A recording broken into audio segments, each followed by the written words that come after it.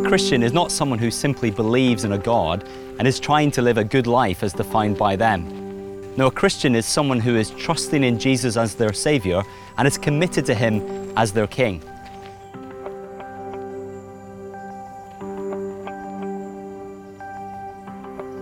Now, you don't need to know everything about Jesus before you decide to follow Him.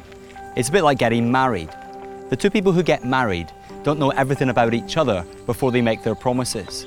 But they do get to the point where they know enough about the other to say, this person is for me. It's the same with Jesus. Now, if you've watched the previous videos and you believe what you've heard, then you do know enough to follow Jesus.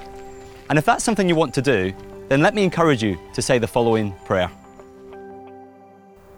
Jesus, I am amazed by your love for me. Thank you for sacrificing yourself so I can be rescued from the punishment I deserve. From this point onwards, I want to trust you as my Saviour and obey you as my King.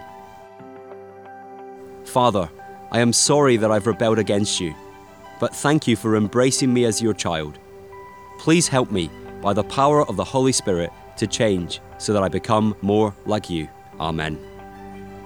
If you have genuinely committed yourself to Jesus using those words, then be encouraged. Jesus has paid for all your sins.